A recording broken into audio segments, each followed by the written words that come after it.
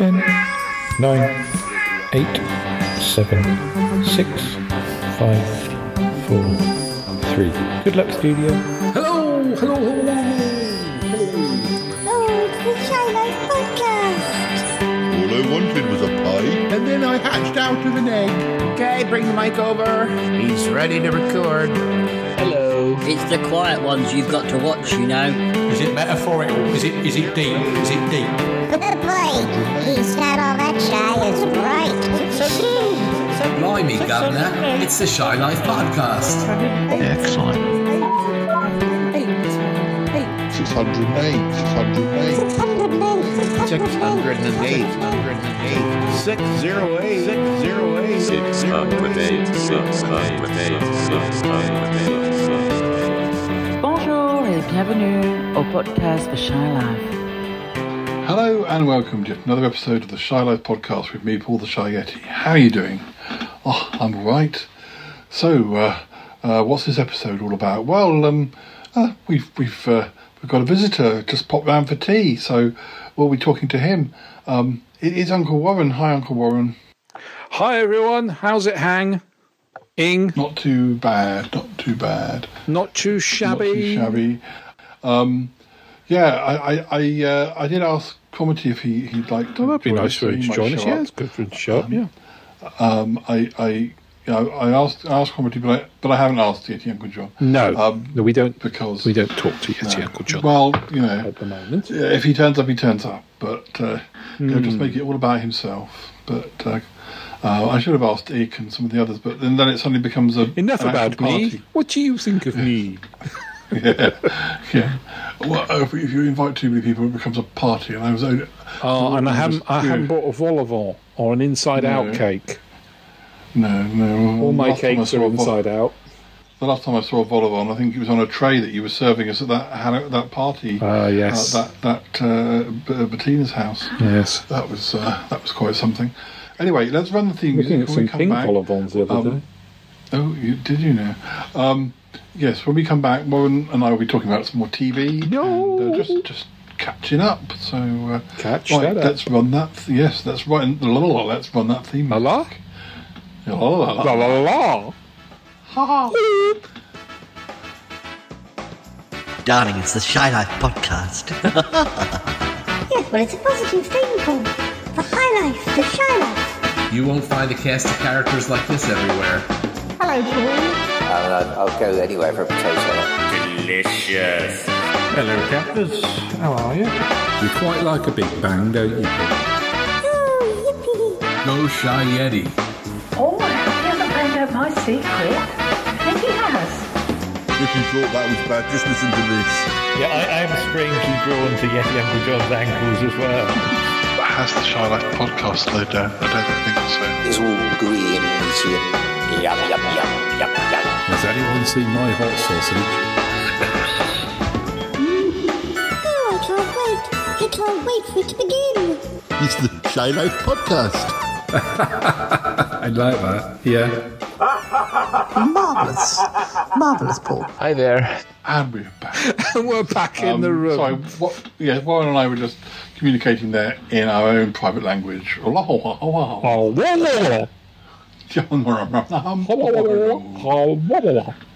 Listeners, if you can work out what we're saying, please tell us. Yes, please tell us. But anyway, well, same how's dialect, it going? different regions. Oh, well, I know. How's it going? How's the cinematic sausage? The sausage is basting quite well.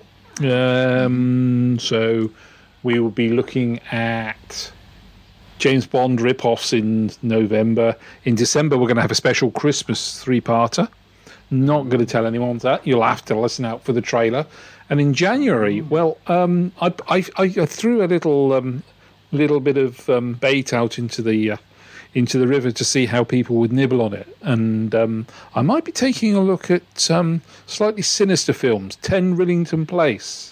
Oh, yes. Yes, people have got very excited about the fact that I put that up. So that's gone down well. And I know that we may have a piece on dinosaurs as well. Ooh.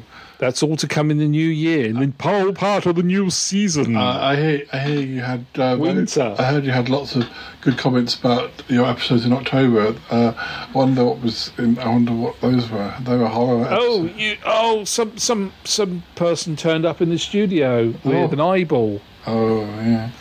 And decided to tell me about some young Yeti, I believe it was. I wonder who that He is. came and said, "Let me tell you about my eyeball." Look at my eyeball. That was you, young fella, my lad. Because there was eyeball. There were eyeballs in Eyeball, and there was also eyeballs in Horror Express as well. Yes. Now that was weird. I wasn't thinking of connecting the two, but the connection was there. Yeah. So that was really good. Yeah, there were balls all over the place. Lots of there were eggs all over the stage.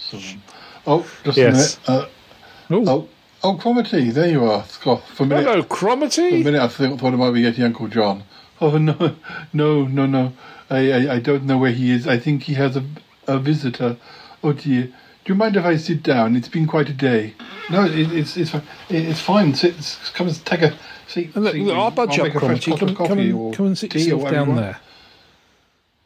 Oh, dear. It's nice to see you, Warren. Oh, dear. It's nice to see you too, Cromitty. You look rather perplexed. Yes, Uncle John is perplexing me. I guess I need to explain. I've seen him twice today, and it's quite a mystery. I think I'm trying to make. I cannot make head nor tail of it, but oh dear. You're amongst friends, Cromitty. You sound confused. If just take your time, take time. What happened? You're amongst friends. Yeah. Well, this morning I was down at the shops, and I was, just around the supermarket getting some bits and pieces, and the local VG store. Yes, that's right. I bumped into Yeti Uncle John. He was in the fish counter, and he was with a friend of his. And, it happened something like this. Oh, dum-dum-dum-dum-dum-dum-dum. Oh, hello, Cromitty. It's nice to see you. What are you doing here? Oh, just doing some shopping like you, I expect. Oh, are you with somebody? Oh, yes, just a friend of mine. You've probably heard me mention Coconut Jim before. Hello, I'm Coconut Jim. Coconut Jim. I'm rather tall and slightly slim. I'm Coconut Jim. Pleased to meet you. Hello, my name's Cromitty. Cromitty. Let's dance a jig with Cromitty. Hello, I'm Uncle Jim. No, I'm not. I'm Coconut Jim. You can edit around that. It's nice to meet you, Coconut Jim. I heard a lot about you. I hear you were friends, friends from way back.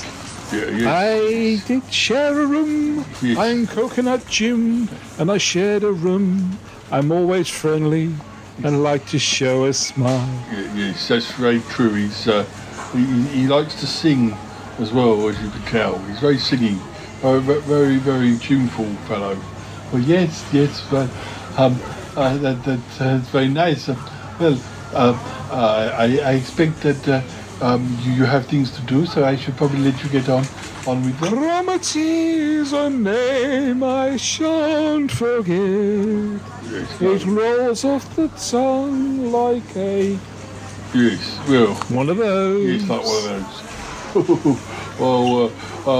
I'm sure I'll see you in a bit, probably. I'll probably bring him round later, but...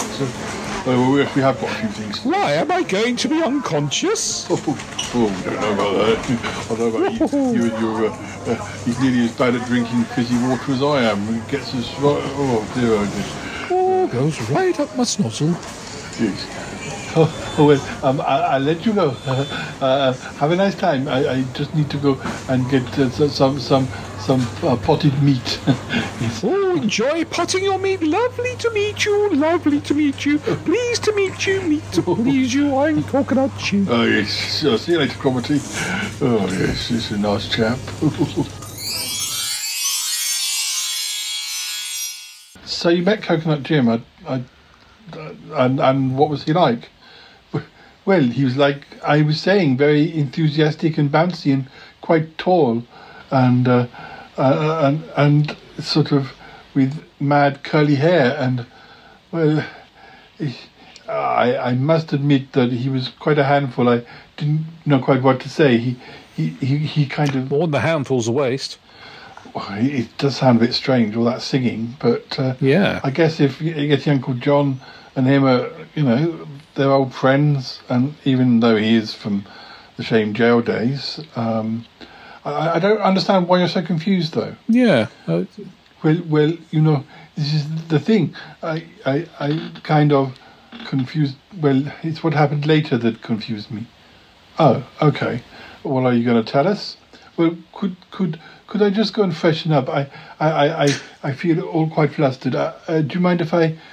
No, fine. No, this has been quite rainy outside. I feel a bit damp. There's nothing worse than being moist, is there? And not expecting to be. Warren and I are going to talk about some TV, so we'll talk about TV and come back and tell us the rest of the story after that.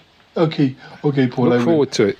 Take care of yourself, and I'll see you shortly. We'll be back soon. Oh dear, he does sound a bit. Well, sounds very confused. I don't understand why. What's going on there? I mean, I understand that Coconut Jim sounds like a bit of a character, but still. Anyway, right. I think we should talk about some TV. I have a list of all the years that we've talked about already, so I'm having to. I thought you could say all the years we've been talking about television. I've got a list of the ones we haven't talked about, so I thought we might begin with 1963. I was -7 then. Yes, I was -10. So, right. You young whippersnapper, you. Oh dear. I think most of the Shy Life podcast regular guests were minus something. Even Toppy and Martin were just about minus, I think. Oh, I don't know. They're a young slip of a lads. No, Toppy would have been +1. So. Oh, don't, shh, no. No. Okay. Oh, well, I'm not sure. Well, there are some facts, but there aren't that many facts from 1963. About 1963. We might not do 63 and 64 at this rate, but anyways, we'll start. We only had 2 television channels over here then, didn't we? So it should be quick. Yeah. Well, 7th of January 1963, Granada Television first broadcast World in Action. Its influential investigative current affairs series, which runs for 35 years. So, and when you're a child, you don't sort of appreciate that. You just want that programme to get on with and have something else that'll come on. Because it looked all far too serious. Yeah. When I remember as a child in the 70s, it was far too serious and all about grim stuff. I've got a bag of grim stuff here. Look at that. It hasn't aged well. Apparently, bulges. Well, 13th of January, the play Madhouse on Castle Street is broadcast in the BBC Sunday Night Play strand. Heavens to Purgatroyd, I lived on a Castle Street. Isn't that the street? I'm not sure. Little-known young American folk music singer Bob Dylan had originally been cast as the lead. Never heard of him. But proved unsatisfactory as an actor. And the play has been restructured to give him a singing role. He gives one of the earliest public performances of Blowing in the Wind over the credits. Really now? So do you like Blowing in the Wind? Is that something that appeals to you? I'm not a big Bob Dylan fan. I quite often like other people's versions of his songs. I like his songs, but I'm not sure I like his voice version. That much. Not entirely, not everyone, but sometimes there's only so much. And I do like quite a lot of music from that era, so he's just one that I've never really... I think, 62 sort of onwards in the 60s is a really, really good era for music. But we didn't really have, in the early 60s, that good enough TV programmes to complement the musics. It was a while before Top of the Pops came along, wasn't it? And we had things like 6-5 Special. It looks like... this Madhouse on Castle Street, David Warner was in it, and it's supposed to be. Is he holding a spear? I'm not sure, because there's a picture of some of the cast. He's top billing, but he's not in the picture, the publicity still. So Has he had his head chopped off? Yeah. Oh, poor thing. Yeah. There we go. Madhouse on Castle Street. Comes up. It's one above the list of bouncy castles. Let's see whether it was released for junking in 1968, and no copy of the play is known to exist. Oh no! But isn't that sort of typical, really, isn't it, of programmes of that time? They're sort of ephemeral. They're gone. Once they've been seen once, nobody wants to see them again. You'd think if it involved somebody who, because by 68 Bob Dylan would be a lot more famous than he was. You think you'd keep it just because it's not often you'd have Bob Dylan doing something on BBC TV. Well, I wonder whether it was sort of junked shortly afterwards, because they would have wanted the tape, wouldn't they? Although it says it wasn't released until... Anyway. Oh no, 68 it was released for junking. It's a weird thing about television, isn't it? But then again, that's the BBC. Would they have thought, oh, bit of music, we got music everywhere, why would we need to keep this particular thing? You should have had somebody in the BBC whose job was to kind of work out if there might be some significance in... Yeah, but that always worries me, because then you could end up with somebody saying, well, let's get rid of this and get rid of that because I didn't really like it. Yeah. Well. And then you get the sort of personal opinions then, don't you? So we may not have ended up with things like Doctor Who, for instance, because they might have gone, oh, that's a kids' programme. You don't want to keep a kids' programme. But by the time that they started wiping Doctor Who, it had been around quite a long time. You think somebody would have gone, well, there might be some use in keeping this, or... I don't know. They all deserve slapping. They should have all gone to jail. They should have been sent to jail. Shame jail. Yeah, definitely. They would definitely have been in shame jail for deleting all those good programs. February, the only thing that seems to happen was the Strabane transmitter opens, bringing coverage to the west of Northern Ireland for the first time. I wasn't there. In March, we have the 8th Eurovision Song Contest. Yay! Do you like Eurovision? I've gone through peaks and troughs, and I was a lot more into it maybe in the 90s and noughties, but maybe in the 80s to a certain extent. But my friend Harry used to have Eurovision parties, which always used to be a bit of an event. And then more recently, I kind of got to the stage where the parties weren't happening, and I was sort of watching by myself, and then it got to the stage where I'd video it or whatever, and flick back through it and watch it, bits of it, or if I hated a song, I'd fast forward, and now I just don't really bother at the moment. But I think it's partly because it's not. A lot of these things are more fun if you're in a group. I think it is as well. Yeah, I always used to switch on for Eurovision in the 1970s for the Eurovision slide that used to come up with that little fanfare. Ba, ba, ba, ba, ba, ba, ba, ba, ba. And it'd do that and then I'd switch it off. I always remember the Eurovision records are more, the singles were always more expensive to buy because they were 99 pence. That's so for our American listeners, that's 99 cents would be a better way to put it as well, isn't it? Just under $1. And it always used to amaze me. They were like 30 pennies more expensive than your normal sort of singles. I'm not sure. It took place in... I see, okay. I was just looking to see... It was staged in London, which usually means that UK won the year before, and I didn't think they had. And sure enough, it says... Girth and Jorgen Ingman were the winners. Yeah, from Denmark. Apparently, France won in 1962, but they declined to host it due to financial shortcomings. I think there was a bit of unrest in France then as well, wasn't there? They'd hosted the competition in 1959 and 1961, and it was the 63 version was the second time that Katie Boyle hosted it. But Katie Boyle. That's a bizarre person to have hosting it, isn't it?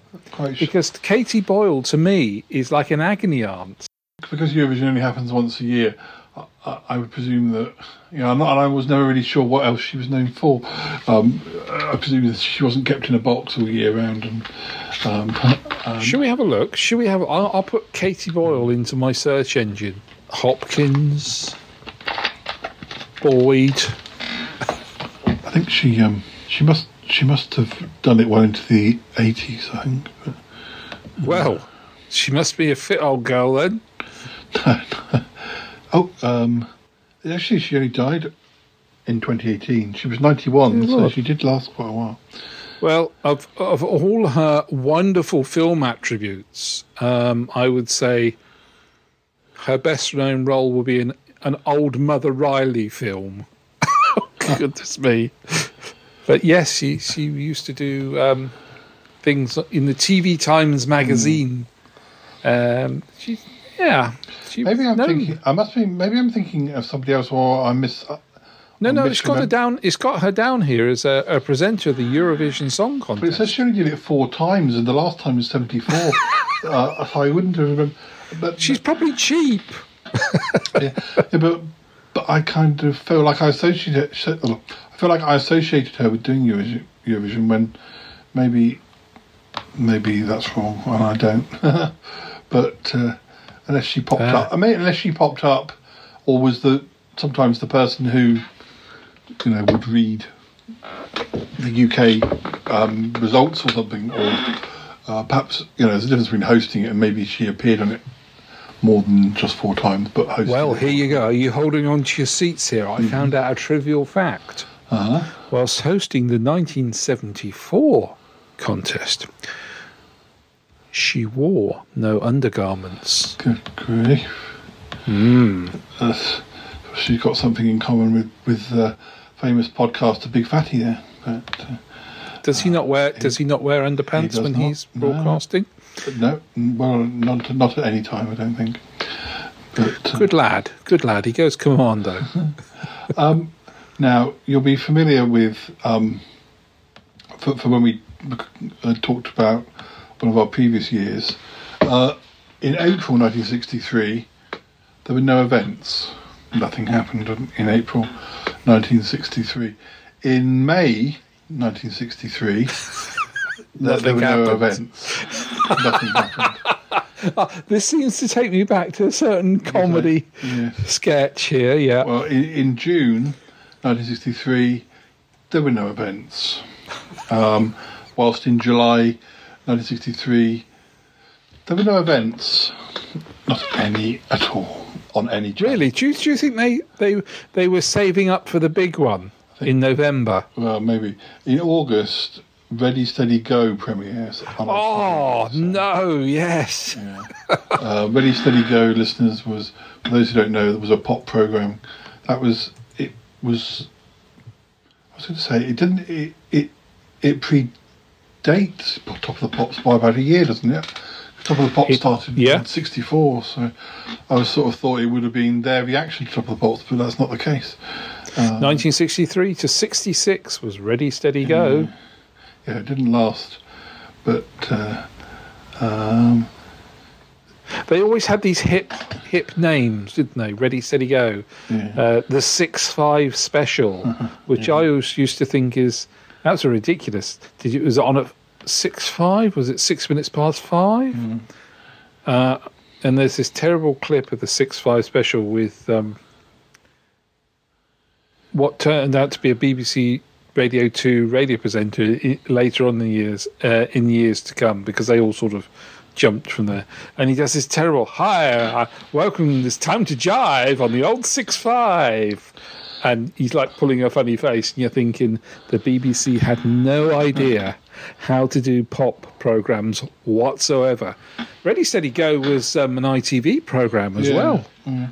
Apparently it was it was cancelled when it was still popular because the beat boom was fading. But I mean, whatever it was that the type of bands that were popular in '63, that all of them were still around and had evolved, you'd think the show would just evolve to whatever the music had evolved into. But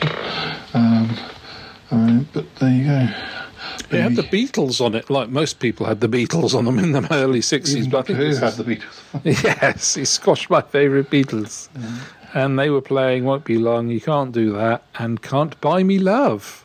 Yeah. Wow. And the legend that they played, because that they tagged onto the programme, was The Weekend Starts Here. It was one of those Friday evening programmes for the young people. Like TFI Friday, but much earlier. What's TFI stand for? Thank goodness it's Friday. Yeah. Well, that would be TGA. Yes. Thank Flip, it's Friday. Flip. Yeah. Now, there's nothing else happened in August, obviously, but in September, the BBC begins using a globe as their symbol. They will continue to use it in varying forms until 2002. I don't think I'd noticed that they weren't particularly. I guess they went through various. I guess they don't use it anymore, but I've so rarely watched. Well, the 50s we had the bat swings, didn't we? Which I rather like the bat swings, but they came in for a lot of stick. But I like the bat swings. But the globe sort of stuck with this. I grew up in the same sort of time you did, and BBC One was always defined by the globe, wasn't it? And then they started doing sort of little cartoon indents. The noddy symbol, it was called. The noddy symbol. Good grief. In October 1963, there were no events. Nothing. Should we gloss over November? Yeah, I can't imagine anything happened then. Well, in November, the BBC... On the 22nd of November, the BBC interrupts regular programming to report the assassination of John F. Kennedy. And then the following day, the first episode of Doctor Who with William Hartnell. And of course, that got a repeat because the following Saturday, because of presumably... I don't know if you might know different. So they showed it then, and then they showed episode 1 again the following Saturday. Does that mean episode 1 and 2? Yeah, they showed them both the same. I think it was 1 and 2. Yeah, because they want Verity was very look. Nobody's watched it. Yeah. I wasn't sure if they showed both. Ugh, make fire, ugh. Next week. Apparently that was the week that was broadcast a serious Kennedy tribute episode that same day on the 23rd. That was the week that was. Didn't last that long, did it? I know that only lasted. It's one of those shows that's quite famous, or the title is, only ran for about a year, from late 62 to there was a reason for that, and the reason was there was a general election, and they thought the programme was so influential on people's taste toward their political parties that they didn't want them to be accidentally influencing people when they put their tick in the box or their cross in the box and go to voting. And it never came back. No. But as we know, a lot of the people that starred in that, especially David Frost, went on to do loads more influential programmes throughout the 60s. But that was the week that is a big milestone in what I would call a satire. I was having a good chat with Martin the other day about politics, and we were talking about satire in politics. And of course, the first thing that comes up is that was the week that was for television programmes, because that was the biggest satire and the launcher of so many careers there was at the time. And it couldn't be understated how big and influential that programme was. Actually, that is one of the two things that happens in December, is that it finishes. The other thing is on the 21st of December.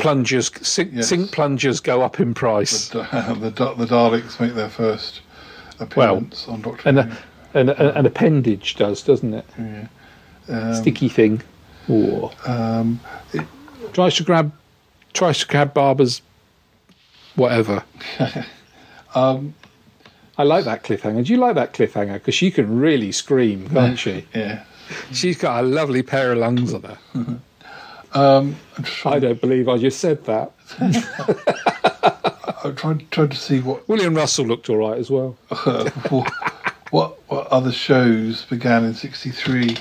There's quite a few, but I'm only going to read the ones that I want to read. If I don't know, There's nothing like being your own editor, is there? but I can read a few more. The Chem Lab Mystery, never heard of it. Mr. Justice Duncannon. No. Moonstrike. The Desperate People. These only seem to have These are one-off. Been on as one-offs. The Birth of a Private Man. The Sunday Play. The Jane Eyre. The Spread of the Eagle. Probably all these are wiped by now anyway. The Spread of the Eagle. The Stanley Baxter Show, which God, I bet that hasn't been, but should have been. That ran till 71. Oh, should have been wiped. Epitaph for a Spy. These are all on BBC. Hornblower. Epitaph for a Spy, I don't think it does exist now. Hornblower, Montpassant, Taxi. Bless you. Taxi, that's not the famous... Oh, is that with Sid James? Yeah, it might be. 63 to 64. I think that might be Sid James, yeah. Some of that does exist. Yes. Sid James, 63, 64, yeah. He got a front cover of the Radio Times. Sid James, Ray Brooks, Bill Owen. Ray Brooks, the man with the knackers. The Dick Emery Show, that's 63 to 81. Oh, dear old Dick. Marriage Line, 63 to 66. That's with Richard Bryars and Prunella Scales. Yes. Oops. That's a bit. Is that the clip? Have you seen the clip from it where with the pudding, or is that later on in? No, it's not that one. No, that's something to do. Richard Bryars seemed to do a series of these. No, I think it was where there's a clip that exists. I think the series a couple of episodes might exist from that series. They're looking at pudding, and it's sunken. It doesn't say clearly which ones don't exist.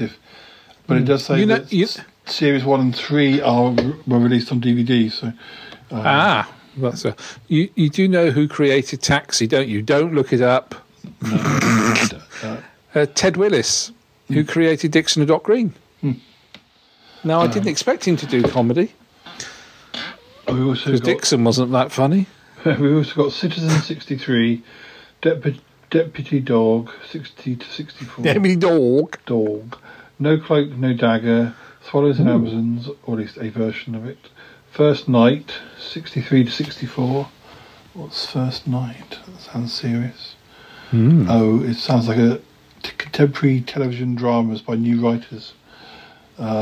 Spotlight Southwest, 63 to present. Regional television, yay! The Telegoons, 63 to 64. Oh no, that's god awful. I've seen those. Andrew used to have a copy of the episodes of the Telegoons. It's such a shame they haven't been lost. Dig This Rhubarb, 63 to 64.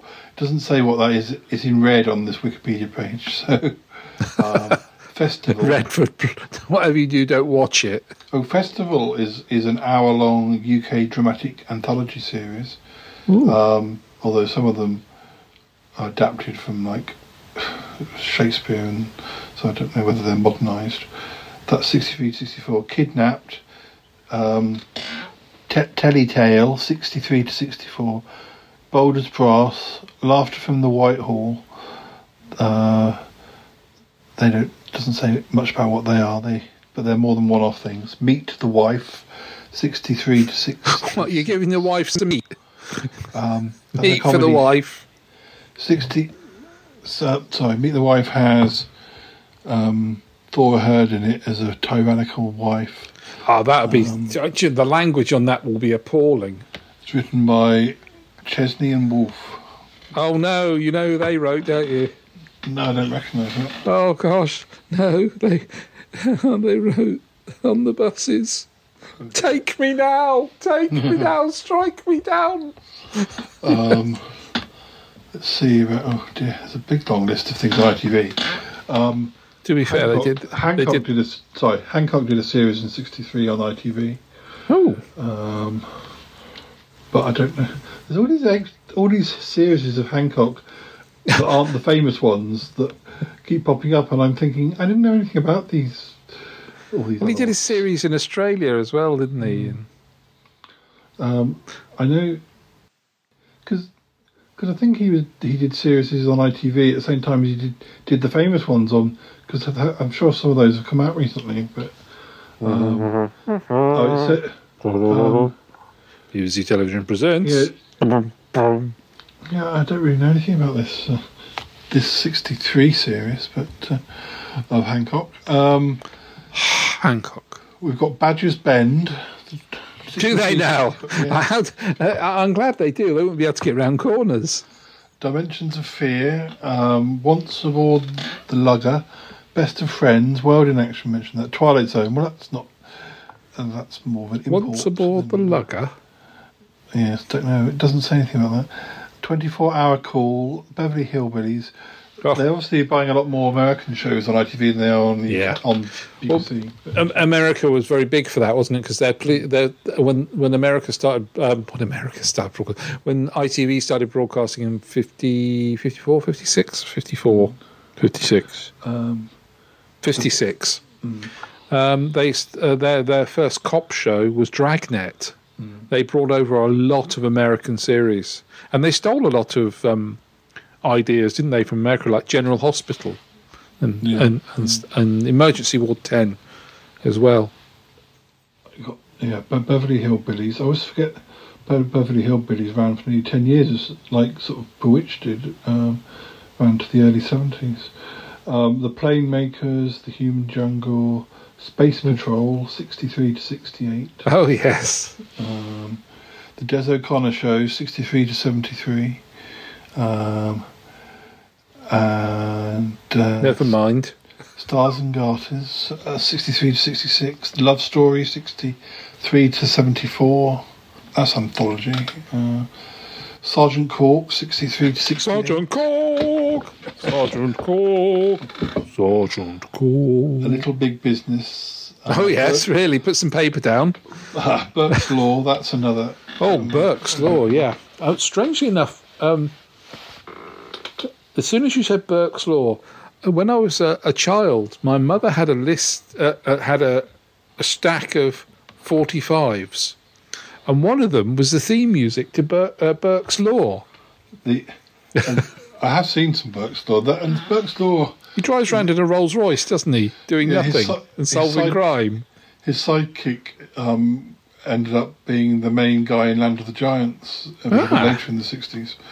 But I think it had a certain element of, or maybe some of the later episodes, this had a slight quirkiness. I remember there being an episode where to do with either flowers or greenhouse, and there being some Venus flytraps, and they were clearly puppets. Oh, Venus flytraps. Sorry, I misheard that. Yeah. Yes, yeah. And they would. Yeah, there was definitely the odd quirkiness, but then whether that was maybe that was a later episode, and maybe the Avengers and stuff had sort of made it more quirky, or whether it was always quirky. I'm not sure. Was it the guy who played Burke who was in The Adventurers, the ITC show as well? Oh, I think you might be right there. Yeah. I think he was an American gentleman, wasn't he? Gene Barry. Gene Barry, yeah. Yeah. Spelt with a G. Yes, but I think he was in The Adventurers. Sure he wasn't the Baron? There's lots of people now shouting it. No, he wasn't in the Baron. I can't hear you. Yeah, The Adventurer, 72 to 73. Of course, he was War of the Worlds, wasn't he, as well? I knew there was something important that he was in 1953. Also, we've also Our Man at St Mark's. That's a few seasons, I don't know. That's a British comedy, largely lost, of course. Oh, is that with oh gosh, can't never remember his name. Donald Sinden. Oh, that was not Donald Sinden impression. No, I was doing gas and Gators there. Joan Hickson seems to be the main character. She's in 46 of the episodes. Blimey. Donald Sinden, Harry Fowler, Fruity Clive soup. Morton, Leslie Phillips, surprisingly. Bless his heart. Whether it's one of those ones where somebody was the main character and then they left and the series continued with a new lead or something. But The Sentimental Agent, 5 O'Clock Club, that's 63 to 66, Espionage. 5 O'Clock Club was another pop music show. Espionage, and Emerald Soup. That was a children's sci-fi show, consisting of 7 25-minute episodes. Emerald Soup? Never heard of that. Never heard of that. Green Soup. Is that like blue string soup, but green, without the string? The series conflicted in part with the initial episodes of Doctor Who. What, Hartnell did that on the quiet and didn't tell anyone? Don't really recognise. His comedy part he was playing. I'm a character actor. That's what I am. I don't really recognise any of the cast. The series was set in a small rural community where a group of local children discovers constructed in the vicinity a laboratory that is conducting secret radiation tests. The children attempt to stop the tests before any damage to the environment can be done. Ooh, environmental. 7 episodes.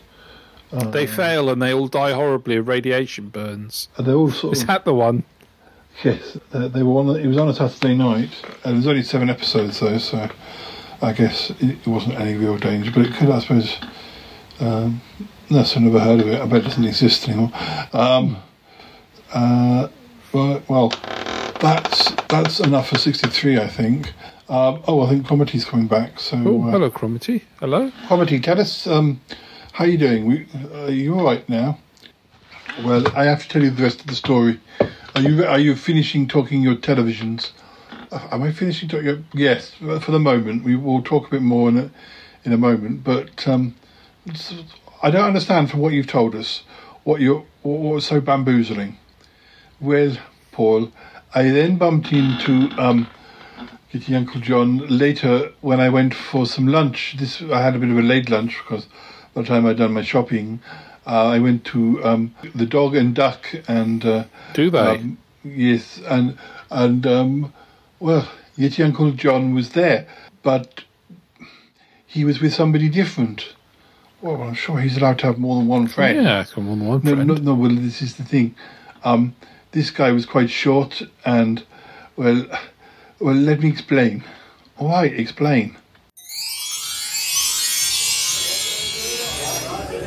I wonder what I might have for my lunch today. Quite a lot of things on the board. They all look quite tasty. Hello, stranger. Oh, it's Uncle John. I didn't know you were coming here to the Dog and Duck. Oh, I see you're here with a friend.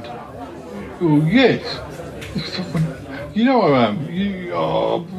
I introduced you earlier. Hello, but I'm Coconut Jim. We've met before, Cromity, haven't we? You were, of course. Speak up, lad. Speak up, lad. I'm slightly mutton. Well, Coconut Jim's the name. I'm slightly mutton. Very, very nice. I didn't expect you to be here. That's all. I didn't expect you to be here. Yes. Well, yes.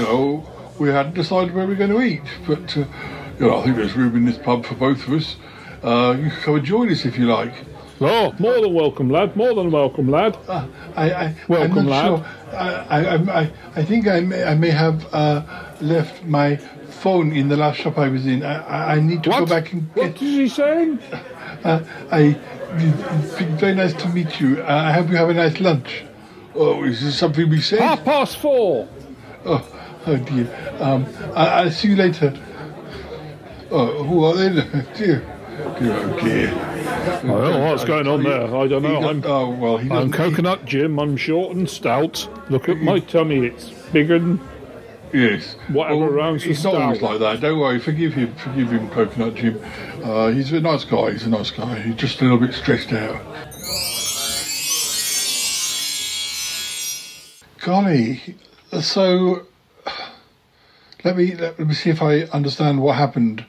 You met Yeti Uncle John in the Dog and Duck with this guy who didn't look like the guy that he'd been with before. Exactly, yes. But he said it was Coconut Jim. I didn't understand it. I don't understand. I just totally lost it. I didn't know what to say, and I just sort of hurried out. But I feel it's a bit stupid, but I don't understand it. I mean, how can that have been... How can a short, the fat guy with a deep voice be the same guy as the guy he was with in the supermarket who was tall and high-spoken? High voice. No, I understand. It's a bit of a mystery. It is a mystery, that one, isn't it? A mystery we should get to the bottom of. Yeah, well, I think Warren's right, but we need to go and speak to Yeti Uncle John. I wonder if he's still with Coconut Jim. Well, I'm not sure. I think I saw him heading towards the Magpie Hut as I arrived here, but he seemed to be by himself. Oh, okay. Look, Warren and I need to talk about another TV year, and then we'll go over there with you, and we'll work out this problem. We'll sort it out. Okay. I'll just perhaps have a lie down. We won't be too long, but yes, perhaps you should. All right. Oh dear. That sounds rather peculiar, doesn't it? Yes, I know. That's very strange. I don't know how to explain that. I mean, maybe they were just playing a joke on him or something. I'm not sure. Look, I've got another TV year. I thought we could go for 1979 this time. I think more things might happen. I hope so. Can't guarantee. Well, people weren't seeing in black and white in 1979. They were seeing in colour. No, but I think there were strikes, weren't there? But anyway, right. That was the trend in those days, wasn't it? You weren't anyone unless you were on strike. Yeah. Actually, rather like today. Yes. January the 2nd, 1979, BBC Two airs the first episode of Michael Wood's groundbreaking history documentary series In Search of the Dark Ages. Ooh. Have you heard of that one? I don't know that I have, but I'm not sure that not heard of that my sort of area of expertise. But no, that one, no. Scratch his head, get splinters in fingers. Also in January 1979, the debut of the game show Give Us a Clue on ITV. I did used to watch... I watched that. Did watch Give Us a Clue sometimes, but I saw that recently it's come out on DVD. I'm not sure... You little plugger. You little plugger, you. I'm not a plugger because I didn't buy it, but I was. I'm a person plugger's mate. Well, I was more like, gosh, I don't know that I'd ever want to watch those. There's archive TV and there's archive TV. I guess it's probably quite amusing if you're in the right mood for it, but it's probably fun. But I can't imagine, wanting it myself. But no, I see the clips and I go, oh, that's nice. I mean, the only thing you get it for is celebrities. That sort of, it's the celebrities and those wonderful warm memories of watching something that's quite innocent, really, isn't it? Actually, I wonder. This DVD box set. I wonder if it's just best of or what it is, because there's 324 episodes on ITV and 30 on BBC. I'm not. Does it BBC as well? Apparently, much later in 1997. When they resurrected it. But I'm not sure. I never really thought it. I just kind of presumed it was a manageable. Well, obviously that box set that came out isn't going to have all of those. So I'm not sure. This is the trouble. I'm a bit of a sort of a magpie when it comes to the TV shows. I think I've got no interest in, and then I'm suddenly I'm kind of interested in the facts, and then it's going, I'm buying them. But no, if you hear that I've bought Give Us a Clue on DVD, then come round and slap send you. me to Shane Jail or something. I'm sure Michael Aspel wouldn't begrudge you buying it. Yeah. I suppose we should explain to listeners who don't. Give Us a Clue. It was like charades, basically, wasn't it? where you had two teams, and I always remember Lionel Blair was on it, and Una Stubbs I always remember being on it, but I'm sure they weren't on it for the whole run, or maybe they were. I think they were. Doesn't have a cast list.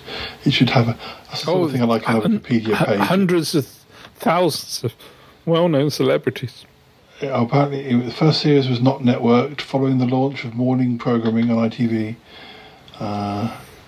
There was no money. Is that what they're saying? There was no money. Well, it looks like at some point early morning TV took everything. It looks like it was. I think the original run was 79 to 91, but and then they sort of had a revival. The 3rd of January, the children's series The Book Tower makes its debut. Do you remember that tinkly music at the beginning? Yes, I remember that, because Tom Baker presented it first. Yes. I think that's sort of when I remember.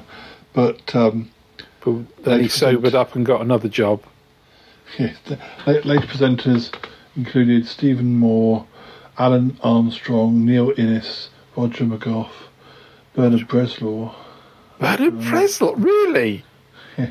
Heavens to Murgatroyd. Bernard Bresslaw did it in '87. And in 1988, each episode featured a different presenter, including Victoria Wood, Nick Wilton, Margie Clark, Wincy Willis, and Timmy Mallet. Goodness, no wonder it got axed. Wincy Willis.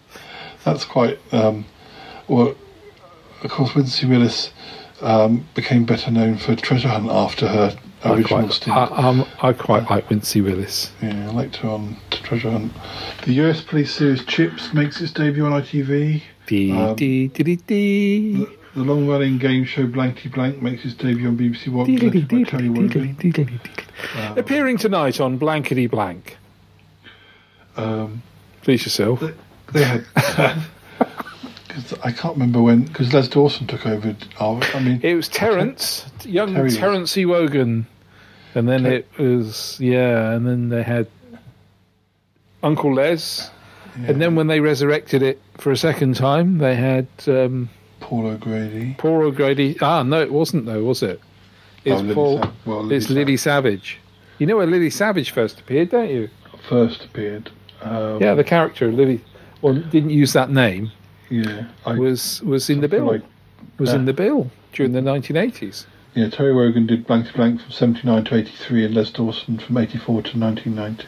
I always remember Kenny. It was always dangerous to have Kenny Everett on the programme because he would break that. He had like a wand microphone, and he always used to bend his microphone, didn't he? I did like Blankety Blank, and also it's one of those shows where I probably couldn't really choose between Terry Wogan and Les Dawson. They're both really good at doing it. Had the right sort of style. Because it was a terrible programme, really, it was. It was cheap. And the prizes was just derisible. It was just the fact you appeared on it. It was the enjoyment of appearing on the programme with so many, what we would have said as everyday stars, wouldn't we, which appeared on the television quite a lot. But there's lots of different versions of Blankety Blank, even if it doesn't quite have that name, all over the world. I sort of don't quite know when, where it started from, really. But I'm sure there's American versions. I think it is American. I think it's American in there. Yeah. End of January, Thomas and Sarah, the spin-off of Upstairs Downstairs, makes its debut. It runs for only one series. I've watched all of Upstairs Downstairs, but I never got round to getting Thomas and Sarah. It's sort of a less well known, isn't it? Spin-off. I mean, there were so many spin-offs that could have been could have been used. There, we could have had Mrs. Bridges and Mr. Hudson. It's kind of weird, really, because not only is it quite a few years after it had finished, but those characters left even earlier, before it finished. So I guess they were still preserved in the memories of the audience, and obviously they're Pauline Collins and John Alderton, so famous people, popular TV stars. February sees the debut of Antiques Roadshow on BBC One. No, That's nothing to do with Acorn Antiques at all. no, nothing. Again, I don't know whether that's I didn't even think about it, whether it's a format that had been sold to other countries or whether it had started somewhere else. But I recently heard Big Fatty on Big Fatty Online talking about what sounded like an American version of Antiques Roadshow, and it sounded like it was a relatively new TV show. So whether the BBC have taken all this time to get around to selling the format, or I don't know, or whether it's just been rebooted. But I was quite surprised to hear him talking about Antiques Roadshow in America. And first I thought he meant he was watching some repeats channel, but it sounded like it was there's no reason why you shouldn't have a programme like that with American antiques, although things just aren't as old over there. But I don't know. I've met a few old people over other there. than Big Fatty, obviously. But having not met Big Fatty, I'm not in a position to comment on that. It's fine. Late February, the children's series Wurzel Gummidge makes its debut with John Pertwee as Wurzel Gummidge. I really liked his version. I haven't, although I've heard good things, I haven't watched the new version, but I know Lisa likes it. I think my mum said good things about it, but it's I find it. Yeah, I was very concerned about it to begin with because it's on a very much gentler and different tack to Pertwee's, because Pertwee's was quite loud and brash, wasn't he? Yeah.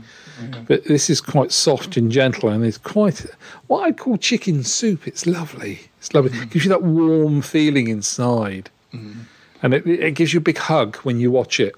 It really does. If you fancy, I really want something gentle and something that it's going to give me a big warm hug. This is what you want to watch.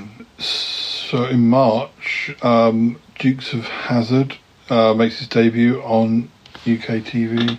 I think I really 79. I thought it was earlier than that. Wow. I think I only ever watched it when there was nothing else to watch.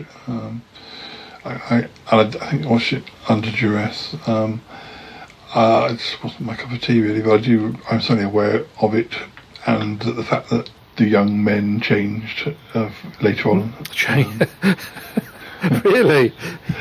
What did they change into? I think they turned into their own cousins. But well, just about a week later, the US sitcom Mork and Mindy made its debut on ITV. That is weird because I last night was watching some Mork and Mindy, something I haven't seen since the original transmission. And I forgot how really good fun it is. That's lovely. Have you seen Mork and Mindy? I haven't seen it recently, and I think I've seen box sets and thought it's just going to be one. If I buy it, I'm tempted, but am I going to buy it and find I'm really not in? It's some things I like, perhaps even in the 90s when I was much younger. I would go back to now, and I haven't got time for them. But I wasn't sure if I should. But maybe I should if you say it's still enjoyable. But, were you watching early ones? Yeah, well, early ones are always very difficult to watch when you're watching an established, what I would call sitcom. It is a sitcom, isn't it? A comedy sitcom. I prefer to sort of delve in at the second or third, just as so the second one it would have really established itself. So yeah. Apparently, about a week after Mork and Mindy, Sesame Street is shown for the first time on STV. Oh, Scottish, Scottish TV, yeah. So I know we've talked about Sesame Street, and I think we really had it for. We started later than it started, but we were probably well on the way to showing it, having shown it by 79. Richard Beckinsale, best known for The Lovers, Rising Damp, Porridge, and Going Straight died, Rumours, dies. Age 31. Yeah, there's a thing about that. If you got a couple of seconds, every time we used to go on a family holiday, and this was our first family holiday abroad, we went to Tunisia, and 30 years later, that was the scene of the terrorist attack where the person went along the beach shooting everyone. But less of that, and more of the fact that every time we used to go abroad on family holidays, from that moment on, somebody famous died. And I always remember that holiday because it was on the front page of the Daily Mirror. His picture was on the front page of the Daily Mirror. And I went, oh, the guy from Porridge is dead. But, yeah, he used to be on loads of things. He was a marvellous, marvellous actor. Marvellous actor. The end of March, 24th of March, Tales of the Unexpected begins, which is one of my favourite shows. I own the box set of that. Do you dance? You dance to the theme music? Of course. I was the...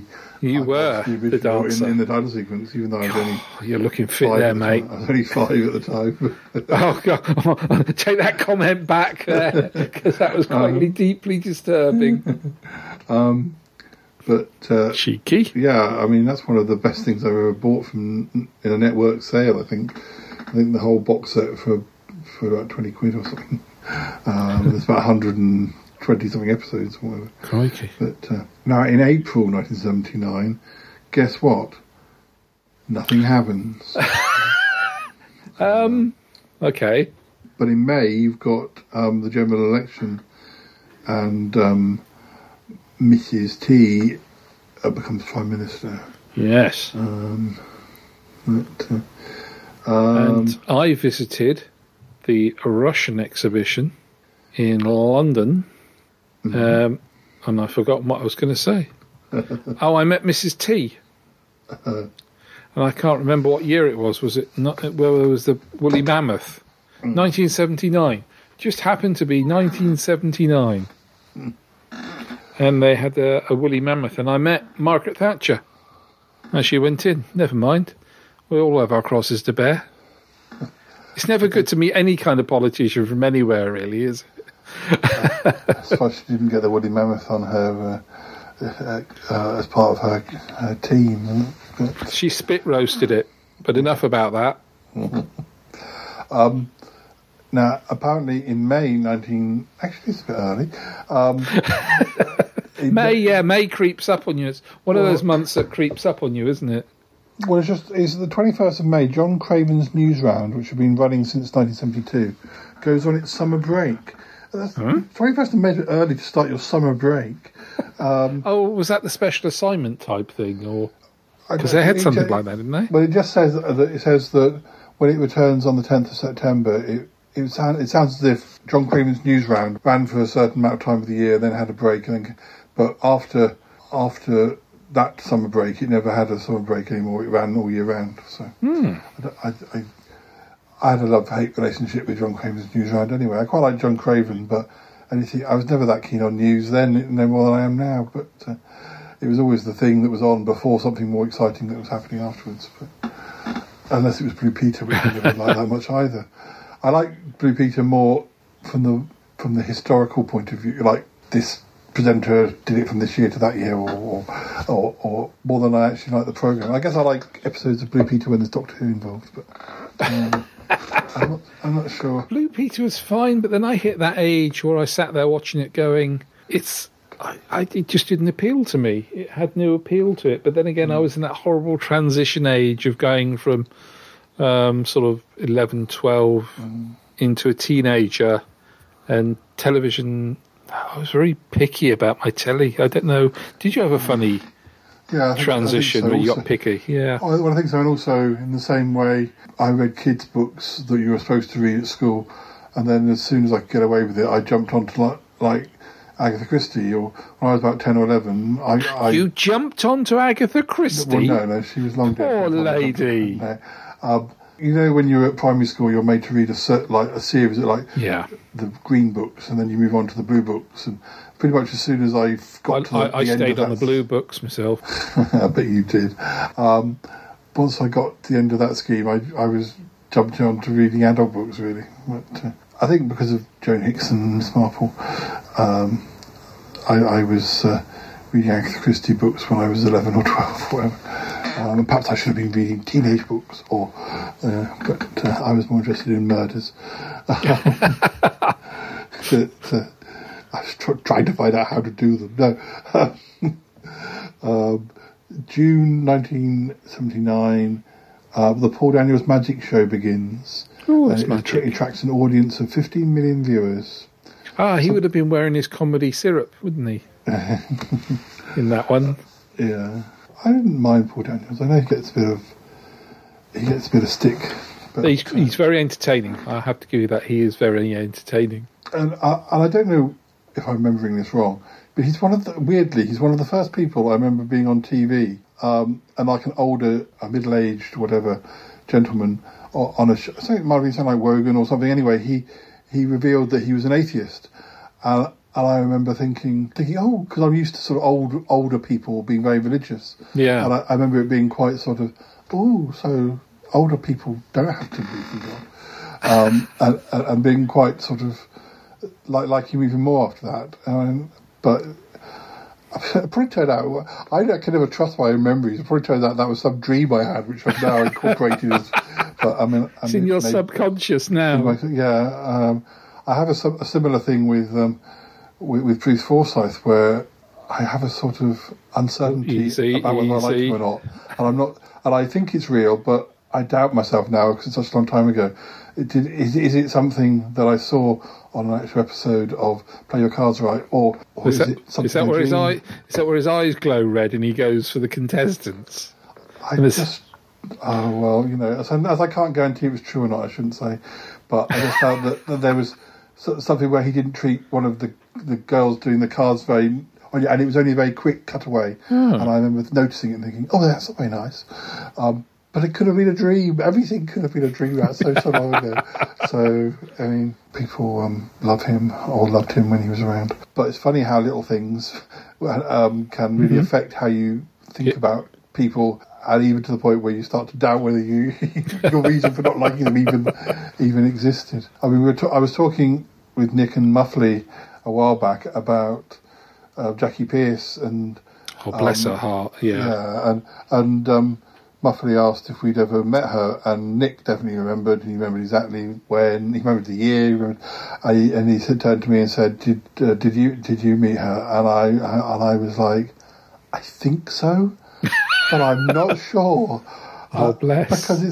Because I just don't remember. I went to some Blake 7 conventions, and the chances were she was there. And as I said at the time on this other episode, I wish. I had met her after I read her autobiography because she grew up where I live now. So I would have loved to have said, oh, I came from, and like in the same way as with John Levine, I probably told him when I met him that I came from Salisbury. And, I think Jackie Pearce would have been even more enthusiastic if I'd have told her I came from quite an obscure, I lived in quite an obscure area where she'd grown up. But yeah, some guests at conventions I can definitely remember I met, and people like Michael Sheard, who he used to join us on the dance floor. Throwing shapes. Those sort of things do stick. But there are some people I can't quite be sure whether I'll probably find I've got I'll find an autograph book and I'll be like, oh, right, okay, I must have met this person. It's nothing to do with them not being notable, but it's a long time ago. Some of these things, and some of these autograph queues, you're in like a sort of. I mean, they must find it a little bit repetitive, like a sort of another person. But when you're in the queue, it can be the opposite. It's like, oh, another person. and I would probably be a bit petrified that I was meeting some of them as well. It's a mark of a good guest if they keep it fresh, isn't it? It must be very, very boring because that's a horrible word to use, but it must be quite tedious because you're a conveyor belt, aren't you? Moving on, I don't know if I recognise this. BBC Two in June 1979 launches the world's first computer-generated ident, the Computer-Generated 2. Oh. Don't know which one that is. Oh, yes, that's the one that... can't hit that note. Where the lines go round and it doubles over and round. Yeah, that would have been that one. I think my favourite era of BBC Two idents is probably the very early 90s, around the time of like when Star Trek started and Quantum Leap and Twin Peaks, where there was like a little robot too, and it sort of hopped and things. And I remember the 1970s one where the twos used to interlink. Let's show my age. July 79, the final episode of Celebrity Squares. Yay! Although it would be revived in 83. I don't know how long. I remember Celebrity Squares. I remember that, yeah.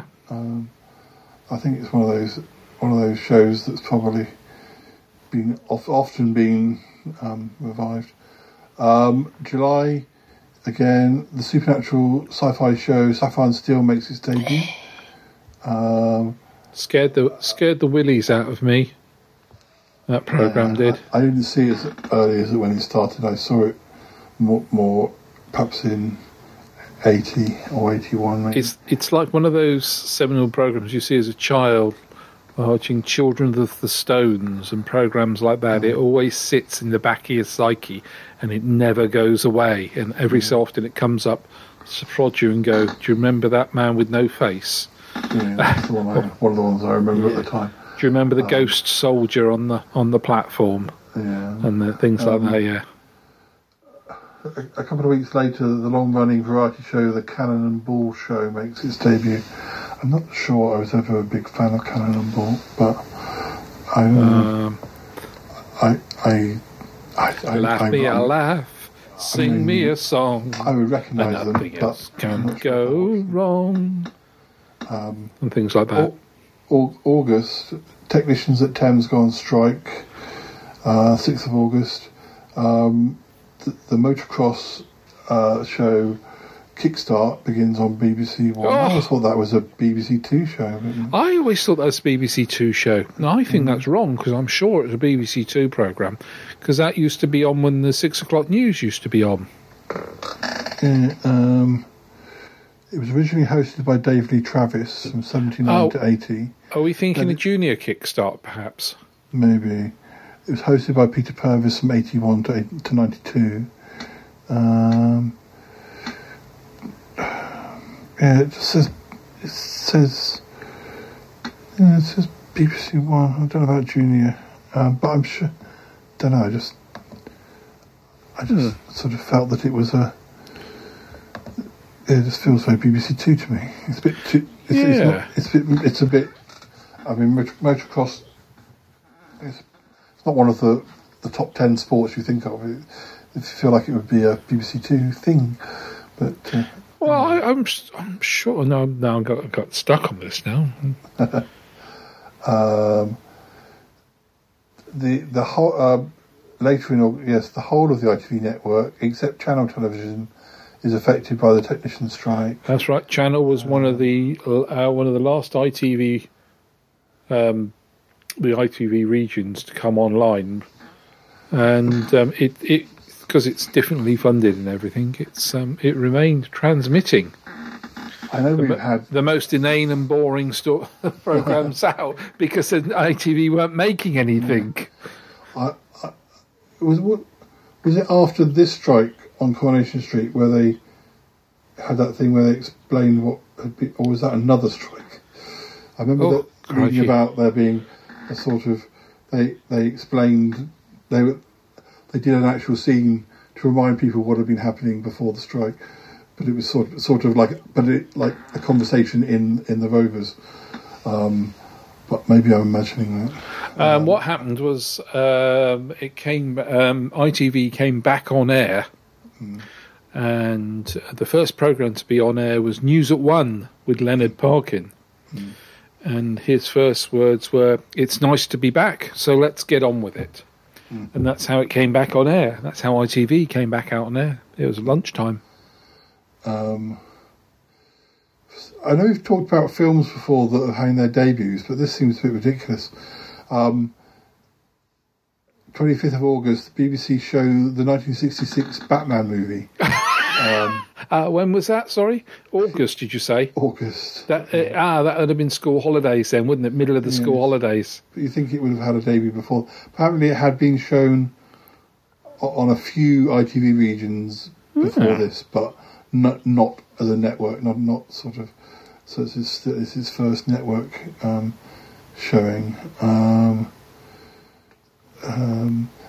Lord Mountbatten was murdered on the 27th of August. Yes, his boat blew up in a mistimed bomb.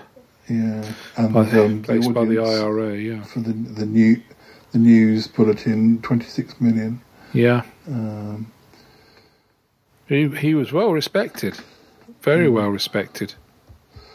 2nd of September, subtitling of programmes on CFAX begins. And Battle of the Planets was shown. That was the US adaptation of a popular Japanese sci-fi. I remember Battle of the Planets. I don't know if it's something I would... I've sort of been tempted with some of these things, like that and Space Sentinels. But I guess if I could watch them for free, I would probably watch a few episodes. But I don't know if I want to commit to... it's a bit like Monkey. I used to like Monkey, and I did buy a lot of that, but I never actually got through the whole set. Again, I think the thing with Monkey is it was quite unique when it came out. It was nothing like there was anything that was being shown on TV, but I wouldn't watch it again.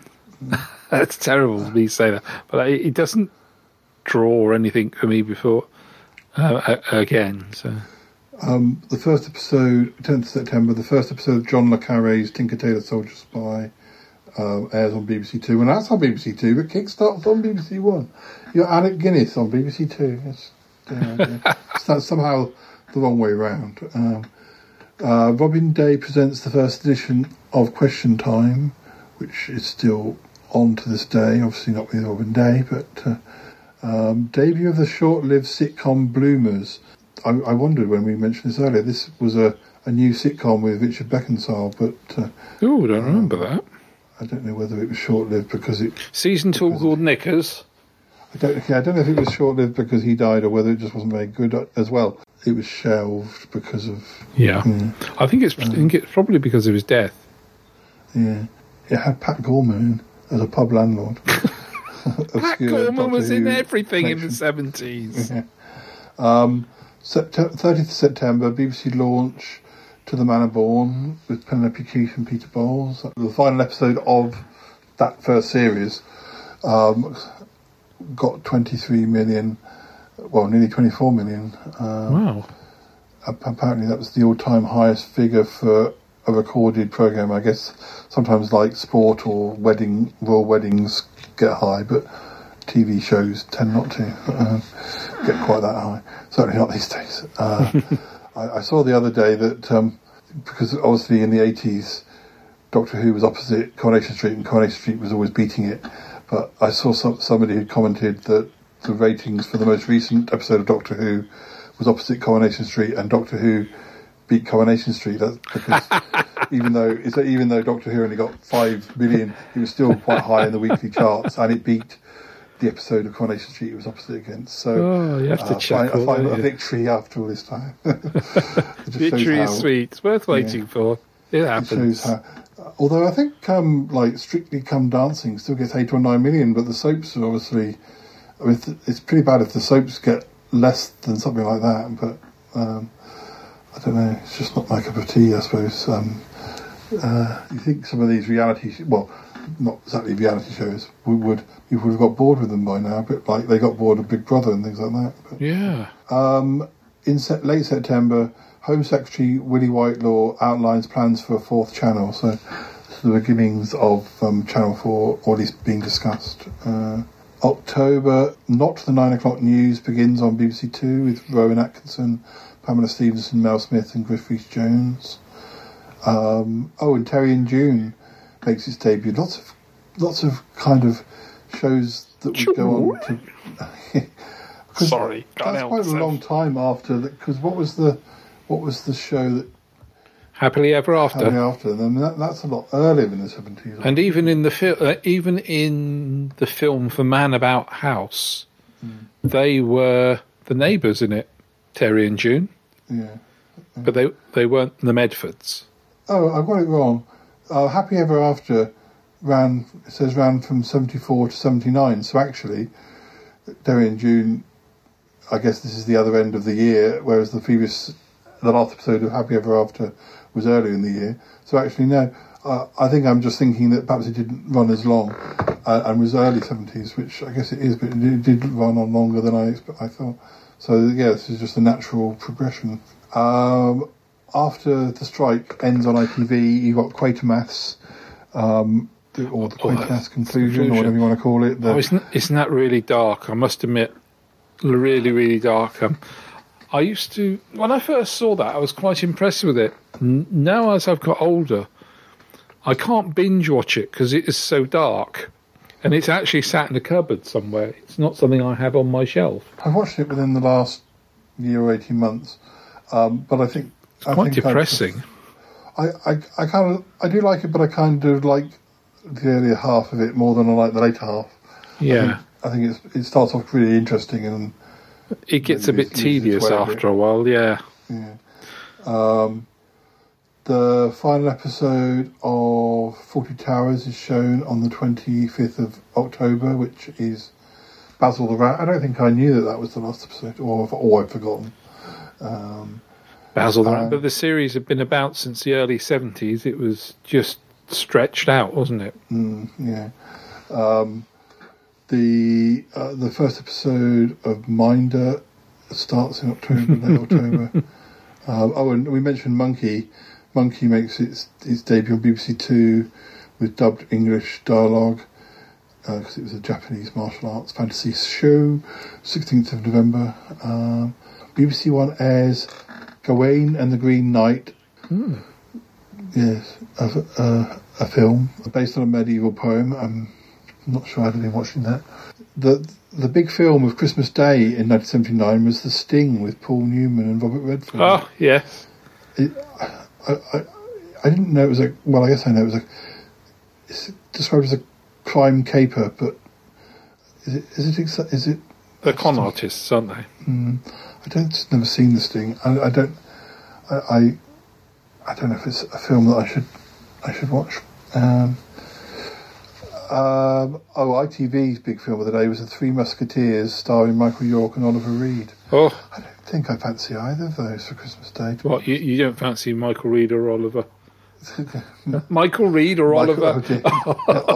Oliver York. Oliver York. Never heard of them. Who they are. No. On Boxing Day, the network television premiere, the film of Boxing Day was Where Eagles Dare, starring Clint Eastwood and Richard Burton. It's very... Martin would have liked that. Martin would have liked that. They're not really Christmassy films, are they? Although yes, they are. I'm the first person to say you shouldn't have to have a Christmas film on Christmas. I mean, last thing you need on Christmas is a Christmas film. That's why I've never been a big fan of most of the Christmas Doctor Who's, because they always have to be very Christmas. Because I think back to like when you'd get a special longer Christmas Bergerac, and it wouldn't be anything to do with Christmas. In my view, a Christmas special is just you get an extra episode of your favourite show. It doesn't have to be about Christmas. You just get maybe a longer or feature length episode of I think Miss Marple was in the late 80s, early 90s. I think Miss Marple was often on around Christmas, but they weren't Christmas stories. It was just because they got to the stage of just doing it once a year, and it would be, there's a new Miss Marple on at Christmas or something. I don't see why you have to make it Christmassy as well. Well, do you think it's the only time that dear old What's-Her-Face could actually work? She worked once a year because she was knocking on a bit. She's been wound. Well, I don't think Jane Hickson at one point even wanted to do.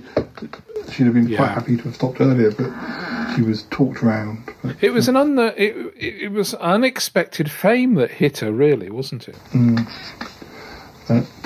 She wasn't expecting to become famous at that age.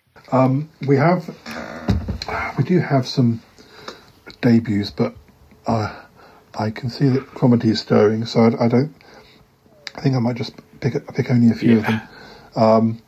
The Aphrodite Inheritance. Now, I've seen that. That's sort of slight. It was by the same people who did Lotus Eaters. Oh right, yeah. The Ferryman, and it's sort of Ian Hendry was in the Lotus Eaters. Yeah, it's got Alexandra Bastido, Brian Blessed, Paul Maxwell, Stephen Griff, Rhys Jones. I have got that on DVD because I think it's one that Nick recommended to me. Yeah. And actually, The Lotus Eaters and Who Pays the Ferryman, Well, remember, Who Pays the Ferryman, yeah. I have a feeling they've been on DVD but then gone out of print. So, yeah. What else? As I say, there's a version of Rebecca, Daphne du Maurier. Gosh, there's a name. I'm not sure. There's been quite a few versions of that, so I'm not quite sure how notable the 1979 version is. You've got The Perishers. Boom, boom, boom, boom, boom, boom. Was that a Daily Mirror? Daily Mirror. Yeah. I used to like The Perishers. Gosh, it says it seemed to be on for years. There's only 20 episodes. They just seem to show them on a loop. Yeah, I think they must have done, because it only ran from March to May 79, and I could definitely have sworn it ran for years. But because they weren't long episodes, were they? No, they're only snippet things. 5 minutes. Things just before the news. Yes. What else have we got? The Omega Factor. Oh, that's a good one. Captain Caveman and the Teen Angels. Well, that I guess that had already been. That we got that a bit late, probably. Jigsaw. That was a.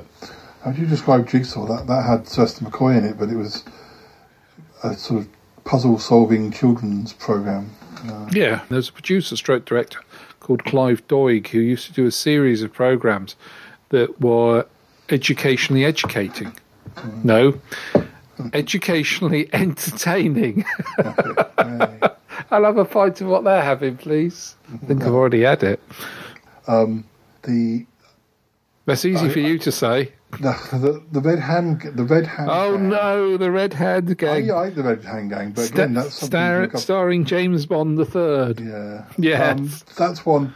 I think it's actually listed as 77, but we didn't get to 79. And I have that on DVD at home. I haven't gone back and watched it. It's one of those shows where, again, I would have said, "Oh, that ran for seasons," but I think there's only, there's, I don't know. Let me have a look. I don't know, 10 episodes or something like that. I'm looking at pictures of them now. 12 episodes. They really look old now. Do you think we used to watch them as young people?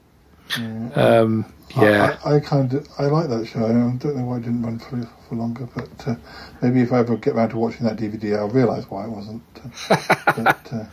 What else? We've got Shoestring.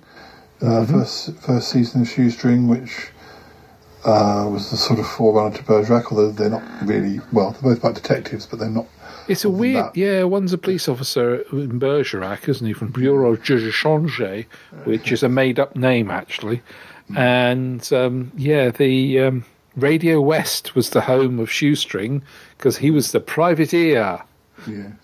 And he come and if you've got a problem, give Shoestring a ring. And he was like a private eye, wasn't he? He used to appear on the radio at some cheap independent radio station. I'm always having to stand up for Bergerac because people always say, it's not as good as Shoestring, but I like Shoestring, but I don't think it's as good as Bergerac. And also Bergerac had longer. And I think Bergerac, I'm kind of surprised, to some extent I'm almost surprised that Bergerac didn't get axed early on, because I think it takes a while to get, it probably starts... It's a very slow burner, yeah. Yeah, season 3 or 4, or when Louise Jameson comes in.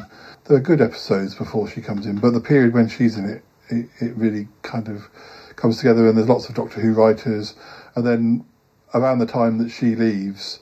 I think that's the new production team, and it kind of loses its way, and you can kind of see that perhaps it had its day by the time it finished. But it was still doing good episodes again by the end. But it's almost it sort of comes full circle. It starts off a bit slow, and then really hits its mark, and then kind of starts to show signs towards the end. But anyway, Shoestring only ran for 2 seasons, but I think that was because of its main actor. Yeah. The lead actor didn't want to do it anymore, although it was the programme that gave him so much publicity.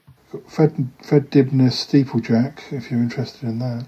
I'm not sure I'll be checking in for that one, I'm afraid. But a lot of the things. This week, Fred climbs an erection and watches it collapse afterwards. We've got Dick Turpin and Dick Barton. 79 on ITV. Dick Turpin. I remember watching Dick Turpin and Dick Barton. Because Dick Barton was made by our regional television programme, Southern. But it was LWT, London Weekend Television, that used to make Dick Turpin. Lovely Dick Turpin, because that was Richard O'Sullivan. Agony, that was a comedy series with Maureen Lipman. I think I've got that on DVD somewhere. Shelley. I've got all the seasons of Shelley. It's very dry humour, Shelley. I like that. I think I might have Shelley. You know, how you buy things. And I always remember it being on TV. It was never off the telly. Well, I think Crib. And what was Crib? Crib was the Victorian detective. I'm looking at it. It's just as you said it. My eyes were drawn to it. Yeah. It's on my shelf looking at me. I love Crib. And the Sullivans is listed, but that was an import from Australia, which I've never watched. But knowing how much I like Australian TV, and knowing that it's available to buy, I'm trying Cop Shop at the moment, and I'm quite enjoying that. But do you like being banged up in Cop Shop? Well, you know, I'm sort of, but I can't start buying Sullivans as well. I have to be careful with my money at the moment. So. But, this is the problem. Once you find something, you find you're into your niche. That's it, and especially with something I should imagine with Australia, because they're quite prolific with the amount of programmes. The only thing that puts me off, and I know there are a few other crime shows from Australia, but they tend to be period or like sort of set. I'm less interested. That's one of the things that puts me off the Sullivans, is that it's set in the sort of the Second World War. Whereas I quite like Australian TV to be set in the time it's made, but that's a silly reason, really. But anyway, we need to. Sorry, Cromitty. I'm sorry to keep you going. We got waylaid by 1979. It was quite a busy year. That's all right, Paul. Shall we go over to Yeti Uncle John now? Yes, I think we will. Listeners, there'll be a little bit of music, and then when we come back, we'll be over at the Magpie Hut, I think. Hopefully he hasn't gone out again. Well, I do hope not.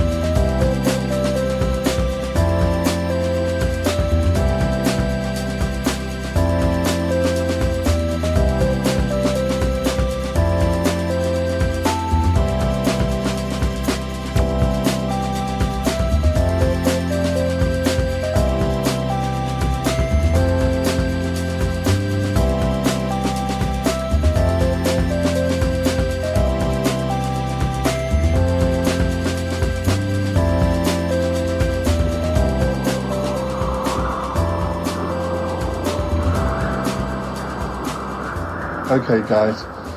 Let's just knock on the door and confront him. Absolutely. Oh yes, we've got Warren with us. He's like the beefcake. Ah, Yes. and the meat in your He's the muscle. sandwich. He's the muscle. Well, he's been known to give Yeti Uncle John a good talking to. Well, he was very useful. Good seeing to, yes. You definitely helped me, Warren, last time. I helped to keep his pecker up.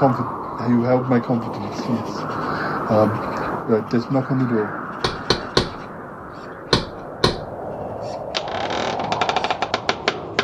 Who's that? You're scaring the magpies.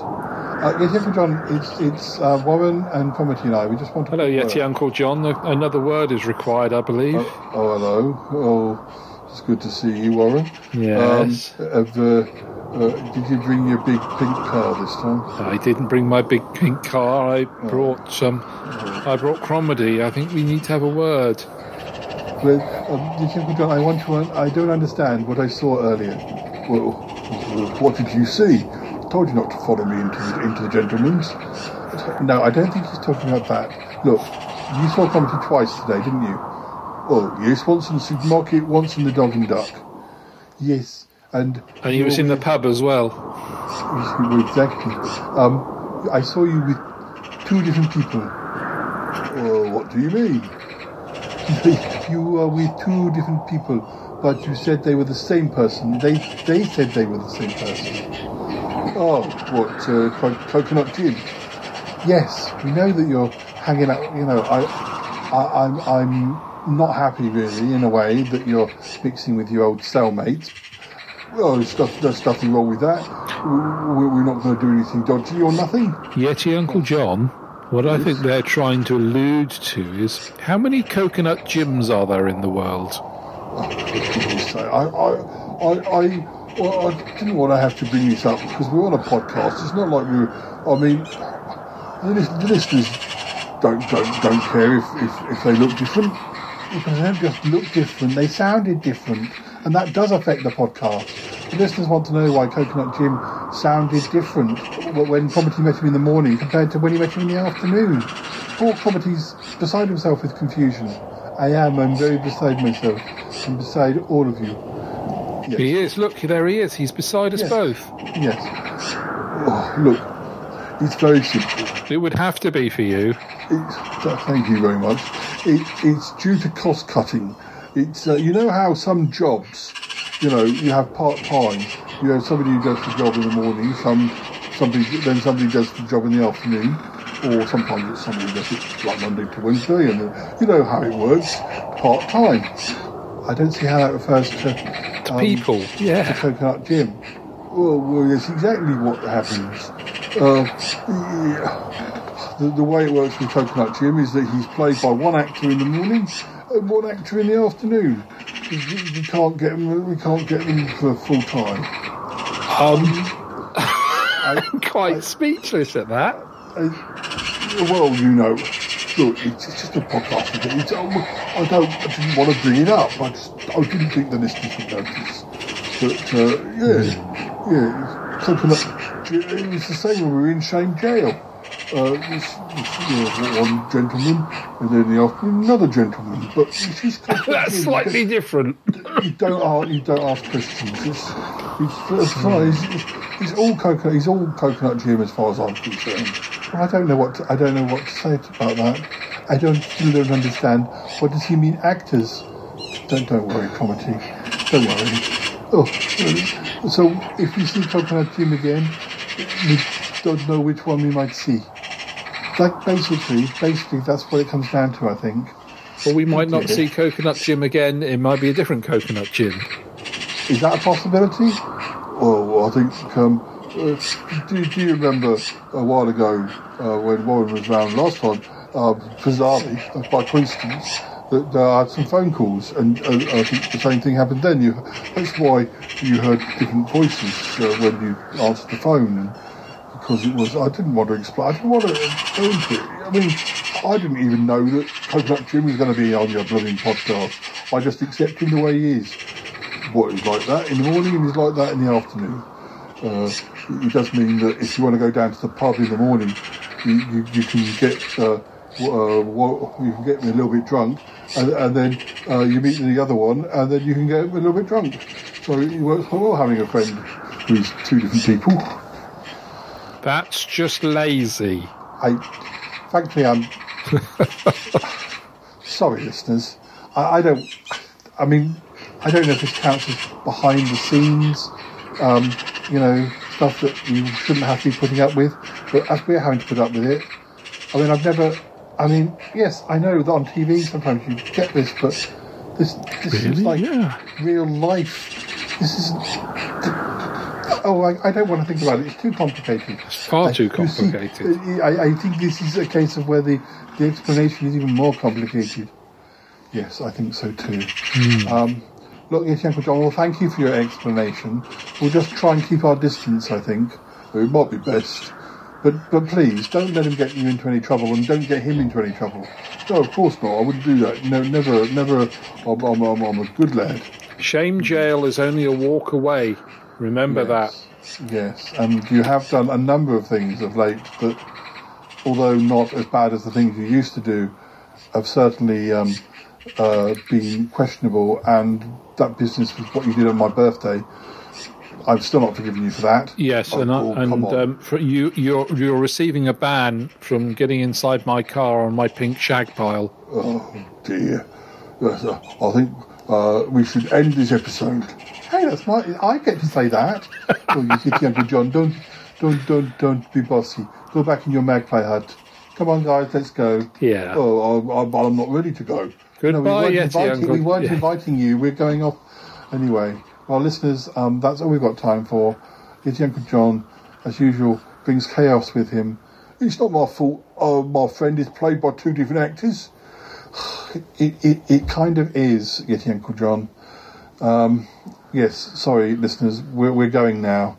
Although I shall say goodbye to Warren after the end theme music. But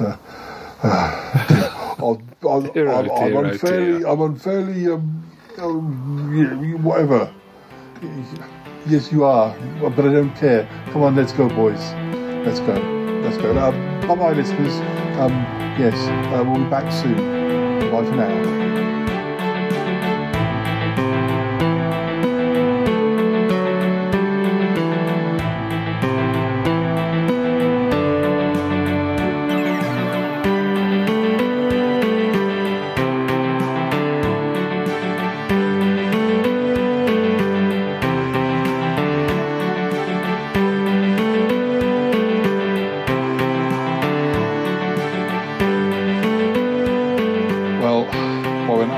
Sorry that you got involved in this. That's all right. It's quite a mystery, wasn't it? I can't fully explain it. But do you think it's because he hasn't got many friends that this is the only way he can extend his circle of friends? I think it's almost like it's a cliche of prison dramas where people get out and they bump soap on a rope. Well, they bump into old cellmates and more trouble ensues, which is what I'm kind of expecting, that there'll be something troublesome that occurs. But I don't know. I can only hope that he doesn't get into trouble. I don't know, out of the two of them, who is the worst influence, or the three of them, or the one of them. Oh, I mean, I just don't know quite how this sits. I know sometimes we do episodes where, fiction and fact and fiction blur, and I've never encountered it quite in this situation.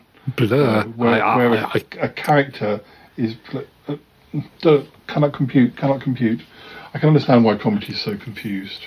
Poor lad. I know. But, well, I suppose...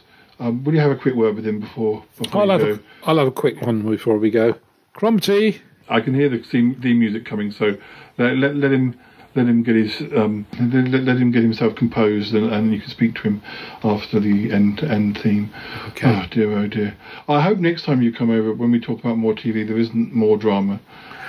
There's always drama here. It's great to visit for the drama, stay for the drama, enjoy the fun. I guess it wasn't too dramatic. It was more problematic, I suppose. And poor old comedy getting systematic. Yes, absolutely. Hey, dramatic. I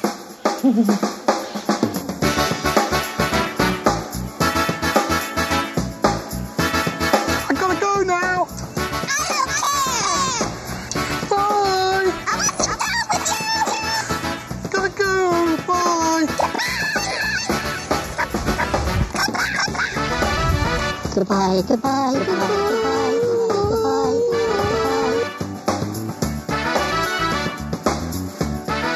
It's been good, but yeah, definitely time to come home now.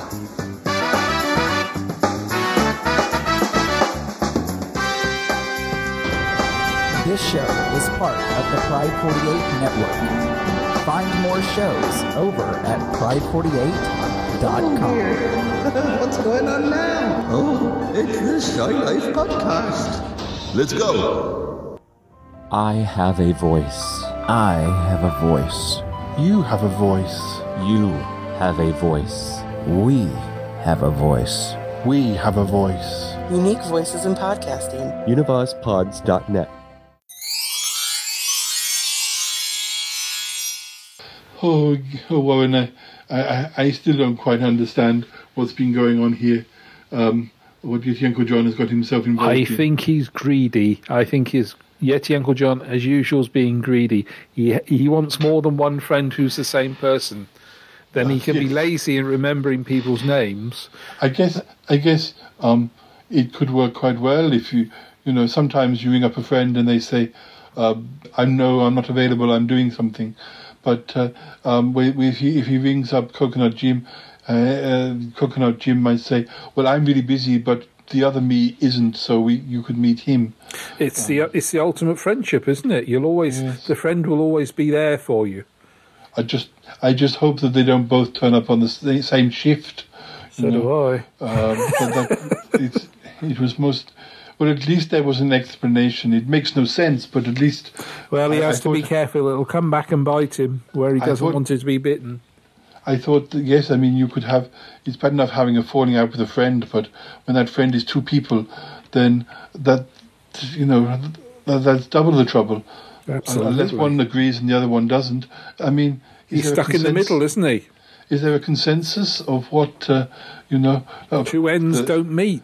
Yes. Are they allowed to have different opinions? That could be very confusing. What if you make plans to go to the cinema? Oh, I think you're thinking too hard here. You're thinking too hard. But then you might go and meet the other. You might go ring up and say we want to go to the cinema, and then when you go to the cinema, he doesn't show up because the other one didn't want to go, and it could be very confusing. Well, at least he's not my friend. I don't have to think about it. No, you look after yourself. You're looking very well, I must say. Oh, thank you very much. Dear, here comes Yeti Uncle. You're looking very well too. Oh, thank you. What are you two talking about? We're not talking about anything. It's a private conversation with me and Warren. He's about to take me in his pink limousine. Oh, is he now? Oh, he's just doing that to make me feel jealous. Well, I can tell you that it has worked, and I am jealous, and I'm going to go and see my friend stroke friends. You're stroking friends. Yeah, no, we don't do that. We strictly no touch policy. We lived in a cell too long. It never went down that well. It never went. I heard it didn't. Yes, he never went down that route. I can tell you. Not that there was anything wrong, but if it did. But no, Coconut Jim. I don't fancy either version of Coconut Jim, I must admit. One of them is too tall and one of them is too short. Oh, well, come on, Cromitty, let me come and show you my shag pile. Yes, we should go. I don't want to have this conversation anymore, Yeti Uncle John. Well, nor do I. I'm going to see my friends, whichever one's available. Oh dear. It's really moving me in that car. Can I come too? Yeah, seen you get Paul. Oh, right. Got room for a small one. We've got to go now, listeners. So, but shame there's no room for you, Yeti Uncle John. Bye. Oh, this is why I do things like I do, because you're picking on me. Jenkinsop, burn rubber. No, drive away, I meant. Oh, this appalling behaviour.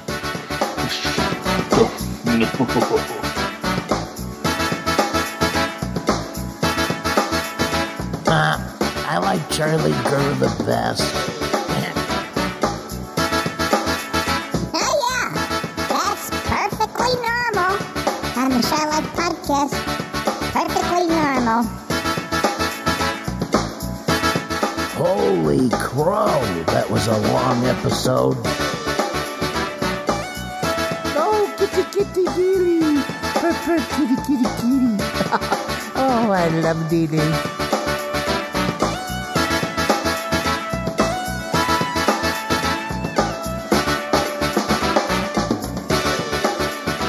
I was discussing this with Paul the other day. We did a discussion on politics. With Martin. Do you mean with Martin? No, with Martin.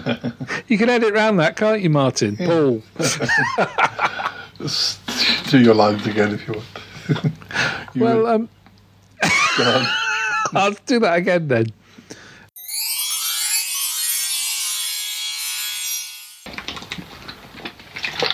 I'll have a gin. No. Ice and a slice. Unfortunately not. Oops. He's dropped his bottle, ladies and gentlemen. May not have been very clear because you can't see it, but I am now imagining there's seepage everywhere. No, I just punched my own microphone. Clown puncher. Yeah, there's a particular producer stroke director called Clive Doig. I'll say that again. There's a producer stroke director called Clive Doig who used to do a series of programs.